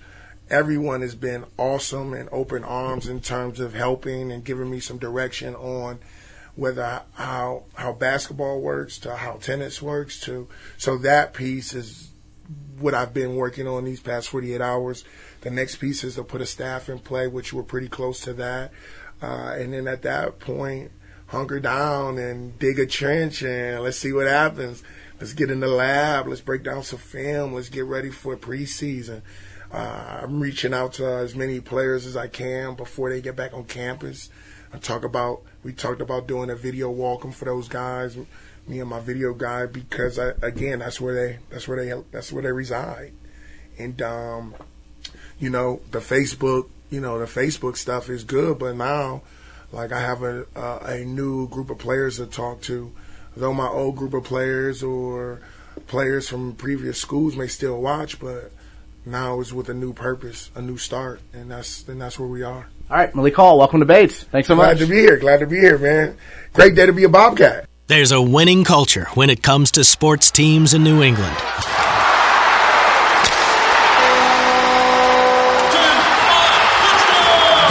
And now there's a new winning team to add to the list. Spectrum Orthopedics, an all-star roster of orthopedic experts delivering top care right here in your backyard. Spectrum Orthopedics is made up of 3 of the area's top orthopedic practices: OA Centers for Orthopedics, Central Maine Orthopedics, and Falmouth Orthopedic Center. Spectrum Orthopedics makes it easier for physicians, surgeons, sports medicine specialists, and clinical staff to share resources and work as one, making patient care efficient and more affordable. To learn more about Spectrum Orthopedics and connect with a provider in your area, visit spectrumhcp.com/ortho. Does your water stain and damage your fixtures? Does it smell or taste bad? Are you worried about what's in your water? Water quality should not be painful and worrisome. Get HydroCare water systems from Wave Home Solutions with the most advanced purification technologies. Call Wave Home Solutions today at 1-866-979-9147 or go to bestwaternow.com. HydroCare will eliminate limescale that causes hundreds of dollars in damage to pipes and appliances without using salt. Well water will no longer smell or stain your fixtures. City water will be purified of harmful chlorine, lead, arsenic, and chemicals. Wave Home Solutions provides the cleanest, healthiest water at every faucet. Satisfaction guaranteed. For more information, call 1-866-979-9147, 1-866-979-9147, or go to bestwaternow.com. That's bestwaternow.com. Wave Home Solutions for a healthy, comfortable home. If you are a coach, a booster, a PTA leader, Maine Athletic Fundraising is the choice to help you make money. Maine Athletic Fundraising works with both high school and youth programs of all ages to make you the most amount of money in the least amount of time. No risk, no minimums. Mark Smith and his staff will walk you through every step of their plan to help you meet your financial goals. Call them today, 207-468-1759, or check them out online, MaineAthleticFundraising.com. If you owe the IRS back taxes, payroll taxes, or have not filed your returns, the IRS will get you. Call Wallen Associates now and pay less than you owe. 800-727-0433. That's 800-727-0433. Attention all authors. Page Publishing is looking for authors. Have you written a book and want to get it published? Page Publishing will get your book into bookstores and for sale online at Amazon, Apple iTunes, and other outlets. They handle all aspects of the publishing process for you. Printing, cover art, publicity, copyright, and editing. Call 800-501-3689 now for your free author submission kit. That's 800-501-3689 for your free author submission kit. Again, 800-501-3689. Attention small business owners, you know how hard it is to get funding to grow your business. Next Wave Funding is a direct funder that can help you get the cash you need when you need it, even if your credit is not that great. If you've been in business for over 1 year, have at least $12,000 in sales every month, Next Wave will purchase your future earnings and give you the money you need. It's as simple as that. Need money for equipment, inventory, expansion, cash flow, payroll? We can get you approved today and funded within 24 to 72 hours. You may even qualify for a cash advance up to $500,000 with no application fee. Funding is based on your business, not your credit score. Call Next Wave Funding today at 800-515-0234. That's 800-515-0234. This is by far the easiest and best funding for existing businesses. Call 800-515-0234. That's 800-515-0234. Next Wave Funding, the alternative solution to bank loans. You're listening to Sports Time Maine, WTME, AM 780, Rumford, Mexico, Dixfield. All aboard NBR.org, the place to get all your high school and amateur sports news and information. NBR.org is in high gear with Maine High School winter sports. Go to NBR.org to chat about your favorite team. Find the latest articles, travel news, and cancellations. Or visit their all-new and very popular team pages. NBR.org has everything you want to know about high school and amateur sports in Maine. Coming in February, all the high school tournament action at your fingertips 24/7. It's high school sports heaven. All aboard NBR.org.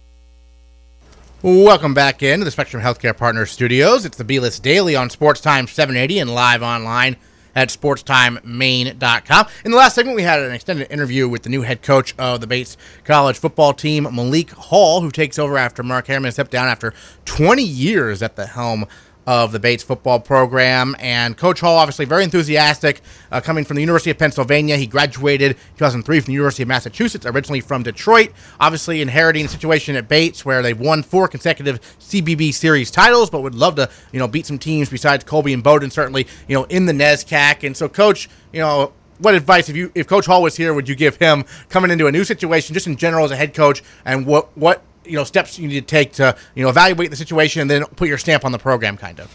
Yeah, I think I've been a new coach in a couple different places, and I think when I first went to Brewer, I think I got too involved in being kind of like the coach that was there before me because he was so successful, instead of being myself. So that would be the number one: be yourself. It sounds to me like there's no doubt about that part. Right. I think the other part is too. You need to make especially those early decisions, you need to build trust. Honestly, every coach thinks it's about the offense and the defense. And those are certainly a factor in how your team plays and whether you can put kids in positions to be successful. But if you don't have a common trust within that team of them trusting you and trusting each other, you're wasting your time. Mm-hmm. And so I would say, quite frankly, I don't want to say it's not about him because that's not the correct statement, but you understand what I mean? Yeah. He's not it. They're it. Yeah. And he needs to bring them with him so that they're all in that together. Now, part of that's a transition where you hope that you have somebody that's already been there, who knows the kids, has some idea. Now, that doesn't mean that I need to rely on you, the guy from Bates, that says, oh, that guy, no, you can't trust him. No, everybody's got a clean slate. Yeah.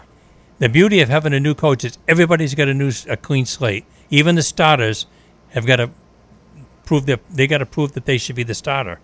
And so I think that really lifts the program up. Everybody needs to be on their toes and ready to work because nobody's got anything with a new coach. Right. They're starting from scratch. He's going to tell them that, by the way. He's going to say, I don't know any of you. Prove to me that you should play. And I think that's great for a program. But most of all, I would say you ask a lot of, how you feel about this. What have you done in the past? Did you play much? And if not, why not? And what could you do differently? I mean, I think there's conversations you have. Now, in high school, I would have done it by goal cards. You set your goals, your personal goals on one side, team goals on the other. I met with every kid to talk about their goals. And you say, I want to be the starting tackle. Right.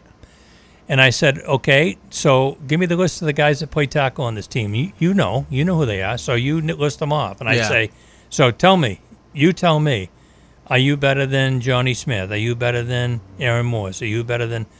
The kids are going to be pretty honest. Once in a while you get a kid that says, oh, yeah, even though the two tackles are all conference. No, not sorry, buddy. Not you can tell that right away. But I think what you get is a conversation that they need to think about.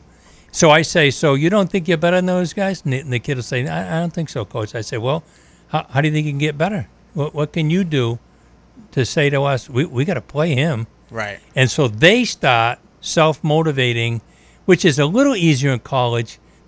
If they're playing, they understand why they're playing. They motivate because they really love the sport and they want to be part of Bates football and so on. High school kids sometimes do it because their friends are playing and whatever. You got to make a major commitment to play in an academic school like Bates, to play any sport, let alone football. And so why you're out there. And I think college kids tend to be pretty realistic about what their abilities are. For sure. And Anyway, I think it's going to be great. I always miss the old coach because they're usually nice people, but I think any program, it's great to throw that enthusiasm of a new guy in. He does have a couple guys available here if he wanted to use them. I think it's a nice transition. I've done both. I was in a situation in Brewer where I had one returning coach. That was it. He's 32 years old. Mm-hmm. The fourth day of practice, in between the morning practice and the afternoon practice, he had a heart attack and died. Oh, my God. So two things. We got that horrible tragedy, number one. And number two, there's our connection with anybody that knew all our kids and the kind of where the bodies are buried, that kind of thing. And then when I went to Skowhegan, same thing. I had one guy and so on. So, and the other guys were brand new. So it's I think to have somebody there for a little transition is nice, and then you come to some understanding the next year. If he's the head coach, this is a business. If he doesn't want somebody back, then they won't be back. I mean, that's the way it goes. Right. And but you hope that transition works for him, and that they're able to help him kind of figure out how it looks. Those guys know Neskak. He doesn't know him. He's going to start watching films right now. I can guarantee you. Right. He's taking stuff home because they've got a stockpile of stuff, and he's going to look at whoever his first opponent is. He's looking at it right now. I can guarantee you. September 15th, Amherst. he's got Amherst video in his DVD in his house right now. He's got them all probably, and he's going to go back at least 3 years to look at what their trends have been. They're a wing T team. They're a this team. Right. The other thing I was going to say that I found when I went to Skowhegan, I don't know if I've told you the story, but the first year I went as the AD and the baseball coach. And the head football coach, who was Duke Albany, who ended up being the commissioner of education, he's a Bowdoin guy, he only stayed 1 year. And before the season started, he gave me a call and he goes, I got a problem. I said, what's that? He goes, well, I thought so-and-so was going to be able to coach, but his wife got a job and they're going to move as a family, so he can't coach. And he said, how about you want to coach? I said, well, as long as you don't mind having the AD looking over your shoulder, sure. Right. So I was an assistant 1 year, and then he left the last contract day. So finding somebody was almost out of the question. They're under contract. And so I said to the board, I'll take it for a year, and then we can search and whatever. Well, we won 2 state championships, so they decided maybe they could stay on. Yeah. Maybe you'll be serviceable. Yeah. But so I had to make a decision. There's what I call two major sets of language. I call it an out, you call it a corner. Yeah. Or everybody has different terms. Well, there's also different numbering systems. Well, there's the Michigan, what I call the Michigan Main system. You start on the right-hand side and you number them one. The whole is 1 through 9. Right. It's crazy. It's opposite. You would think they'd go the other way, like you read 1 through 9, but they didn't. It was the opposite. And then there's what I call the Springfield system. I'm sure it came from somewhere other than Springfield, but that's where I knew it was from, where it's 2, 4, 6, 8 on one side and 1, 3, 5, 7 on the other, odd and even. Yeah. 0 in the middle. Well, Duke and the coach before him used the Springfield system. I went to high school and college using the main system. Yeah. So I looked at our 80 kids on the varsity, not freshmen, no freshmen, 80 kids. Those are the big teams back in those days. Right. And I said, I didn't know if I was going to be there 1 year or forever. Yeah. It ended up being longer than 1 year, but I had to decide, am I going to teach those 80 kids plus the freshmen a brand new system and I'm gone in a year? Or am I going to let them use the system they're all accustomed to? So here I am calling plays. I have to almost close my eyes and go, let's see, now how would I call that in their system? Literally. Yeah. For instance, 939 pitch reach would be the way that I'd call one play. They would have called it wing left, I formation. Let's see, they numbered the back. 47 pitch. Totally, not even close. Same play. Right. And so I decided I would let them use the old system and I would adjust. So you're going to love this. We go scouting as a staff. Yeah. We go to watch somebody play, and I'd have my audio recorder, and I'd go into my thing and say that 939 pitch reach, and then turn it off, and they'd go, aren't you going to draw it up, Coach? And I go, no, I got it. When I play it back and go 939, I can draw that in my sleep. Right. But they're all going, what the hell play is that? Yeah. You know, they have no idea what I'm talking about. Right. So he's going to face that. I'm sure because he knows he's going to be here more than a year, he's going to bring whatever terminology he's used to using. Well, also, of course, Bates was running the option for a number of Sure. years. Almost everybody in college now is using some form of the spread. And they were using like an option offense, which was a little bit different from the rest of the NESCAC. And obviously, it's funny, Coach Hall does not want to talk about offense quite yet. He obviously wants to evaluate. And one interesting thing he said in the interview is obviously he wants to evaluate the personnel. He doesn't want to like force anything down their throats or anything like that. So it'll be interesting to see what kind of offense they're running. He's a 3-4 guy on defense. So should be very interesting, definitely this upcoming fall for Bates football. Sad news for Bates football. Webb Harrison passed away unexpectedly, actually, from a heart attack over the weekend. He had just actually attended his reunion. He started the men's lacrosse program at Bates, and he also was the head football coach and assistant track and field coach for a number of years there as well. And so and you knew Webb a little bit, just right? a gentleman. He was first class always, and I really liked the guy. I would see him at when we would have the Maine Coaches Association football clinic. Yeah. We usually would have it at Colby because it was more central and whatever. Mm-hmm. And he would come and speak. All we had to do was say, hey, would you come and talk about defense, whatever we wanted. Right. And he'd say, sure. Yeah. And then they always said afterwards at the alumni house they had a little social after the clinics were over. Mm-hmm. And he'd be there, and he would wander around, talk to people, and said, oh, I saw your kid play, and you know, you got a great tackle. I mean, let's face it, he was doing some recruiting also, but he was just being a nice guy. There's so many of those guys sometimes that they're so much into what they're doing or whatever, they're not even slightly interested in what you're doing. He might say something like, hey, I noticed he said this to me when I was at Skowhegan. I had 2 great backs, and I said, I'm crazy to only play one of them, so I said, I'm going to run split backs. Run the veer, run dive, wide dive, an option or whatever. Yeah. He said, so how's the veer going for you? Are you getting what you want out of those 2 backs? I mean, he knew. Yeah. Skowhegan, he knew what we were doing. I didn't have any kid that went to Bates, but I might have, I guess. But he was interested in what we were doing. Yeah. And I love that about a guy that, I mean, it's nice. Guys can be friendly, but he not only was friendly, he knew what we were doing. And I like that. That was pretty good. Yeah, definitely a tough loss. Webb made a big impact for a lot of alums at Bates. He coached everything. Yeah, lacrosse and football. And track and field. Yeah, some track and field work as assistant and helped with the women's program for a few years when it was just getting started. Obviously, Carolyn Court, who was recently inducted into the Hall of Fame, really made that program go as a head coach for many years there as well. Do you know when NESCAC was actually formed? Well, it's a tricky question. So the NESCAC as we know it, in terms of having standings and a postseason tournament, was basically 99-2000. That's what I thought. Right? But the NESCAC as a terminology, as an agreement between schools, has been around since the 70s, early 70s. But in terms of a NESCAC tournament for stuff, standings, the archives go back to 99.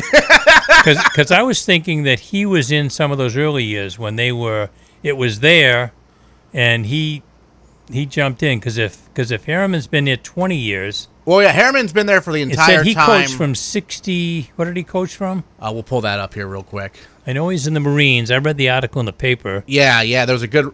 We had a write up on the Bates website, and local papers picked it up there as well. Yeah, he served in Vietnam. There was a book written about his unit and everything. So, he started the lacrosse program in the 70s, led the football program from 78 to 91. Yeah. So, see, I think that those early formative years, I know he had those 2 really good years, but I think he was in when they were just kind of getting it started, and I think he was one of the movers and shakers to. It seems like I remember articles about. It probably would have been the lacrosse program. He started that program. Yeah, him meeting with people to get things going and in terms of keeping it going. And well, because what happened was after he retired from coaching, he still was in the Office of Advancement at Bates. He did retire in 1999, and then right after that is when the NESCAC was really blossomed. Yeah, in terms of playoffs and so on and so forth. Because when you look at it regionally, it's a tough haul for Colby, Bates, and Bowdoin. Sure. It's nice we play each other, but the rest of them, think about it. Middlebury, that's a haul. Williams isn't any better. They're both about 4 hours. College, I do that every weekend for 4 years, 2 sports. Right. It's 4 hours. Right. I say, don't start the game early because I can't get here any quicker. And then Trinity, same thing. It's in Connecticut. Wesleyan's in Connecticut. I mean, there's no Tufts, but even Tufts, it's in Boston, but it's 3 hours. There's no easy across the street games. For sure. And then you have Then they added Hamilton. That's an easy. That's the longest drive. It's a long drive. Hamilton's the longest drive. Yeah, we went out there to play. Well, it's tougher for ice Hamilton because they have to. Every time they go on the road, it's a long drive, regardless. So yeah, we forget that when you get a place like that, and I mean that's one of the reasons I was frustrated and asked the new AD about Sunday games. My daughter used to say, most of those places rarely have many classes, if any, on Fridays. Mm-hmm. And so she said, so you leave on Friday, you stay overnight, you play a game on Saturday, and then you come home. You still have Sunday, 2 things, to get work done, classwork done, and or just veg and be with your friends and whatever. I mean, it is college life. Yes. You went there to study, but you're not planning on studying 24/7. No. And so, and Sunday's not exactly a party day. My daughter wasn't a huge party. Sunday was a recovery day. Yeah, but and I think when you play Saturday and Sunday, I think that's a tough. Expecting kids to do that on a regular basis. I think they did it twice this year, pretty much around the league. I think that's tough. And boy, if I was one of those ADs, I would be against that. Mm-hmm. I would be stomping my feet about that. I just think, let's not forget, they're college kids. Sunday's supposed to be a day of rest, right? Well, it ought to be. Seriously. No. I think a long time, the only time my daughter played once on a Sunday, and it was ice hockey, and it was because there had been something wrong with one of the other rinks, and they couldn't play, and they had to play it and they had to play on a Sunday. That's it. All right, well, real quick, we have 3 minutes. NBA draft. Boston Celtics, right now, 27th pick. Right now, ESPN's latest mock draft, just published this morning, has them picking USC's DeAnthony Melton. He is 20 years old, point guard, shooting guard, 6 foot, 395 pounds. Marcus Smart hitting restricted free agency. So ESPN thinks the Celtics could pursue another guard option here. Melton appeared to be on the verge of a breakout season for the Trojans before the FBI's investigation into recruiting shut him down indefinitely. His basketball IQ, ability to guard multiple positions, toughness, and intangibles make him a prospect worth investing in. Do you think it'll be Melton or someone else? Do you think they'll trade again? What do you think? You know what I don't understand? I guess I'm going to go in a different direction what you were thinking. Uh-huh. I don't understand as a GM and or the coach or the owner, why don't they have free agency start Monday, sometime this week, early, so that LeBron James or anybody else, any of those big names, have to declare, no, I'm not re-signing. I'm going as a free agent. Oh, in terms of the then when you draft, needs. you have some idea. They have no idea whether Marcus Smart. I mean, I know that he might not sign. They know he's a free agent, but let's take a guy like LeBron, the biggest name in the game. He hasn't told them yet. He doesn't have to tell them till Friday. It's a players' league, and so now LeBron can take a look at who the Cavaliers draft. I understand that. I'm just saying how do they let that happen? Isn't somebody else in charge of that? I mean, you can set the date on when the draft is. Right. Have the draft after 4th of July. I know you want to get going, but they have summer league and all that stuff. But I was just saying that I know it's a players' league, but I'd be darned if I owned or was a GM that I'd let I want to know, even though I know you can't know whether Marcus Smart's going to re-sign because he is a free agent. That's his right, and I have no problem with that. Well, they can match him, though. But they can. Yeah. But he's restricted. But I think that the guys like LeBron, who are the guys, let's face it, they still don't know. They're going to draft tonight for what? They don't know if he's going to be there. He doesn't have to tell them till July 1st. Yeah. And so July 1st, he suddenly says, I'm leaving. Now what? They haven't made any draft trades. They haven't moved any pieces. Now they're stuck. And they drafted a guy. They drafted a guy that can't to play alongside LeBron. He's not here. Right. It's crazy. I think the whole system's crazy that way. Well, Matty and I, you haven't argued, but this whole thing about you can't build a team in the NBA quickly because if I trade LeBron, I got to get $35 million back in salaries. In other words, I got to have your roster, thank you. You know, I mean, I could have 4 guys unless they're making big money. If they want to get Kawhi Leonard, they got to trade back $18 million. That means all those young guys, they'd have to clean them all out. Maybe they got to go Horford, Kyrie, or Hayward. They're not trading those 3 guys, are they? I don't think. I mean, they can go Jaylen Brown, Rozier, and maybe Marcus Morris, and it gets them close, and then a draft pick. Is that worth it? I don't know.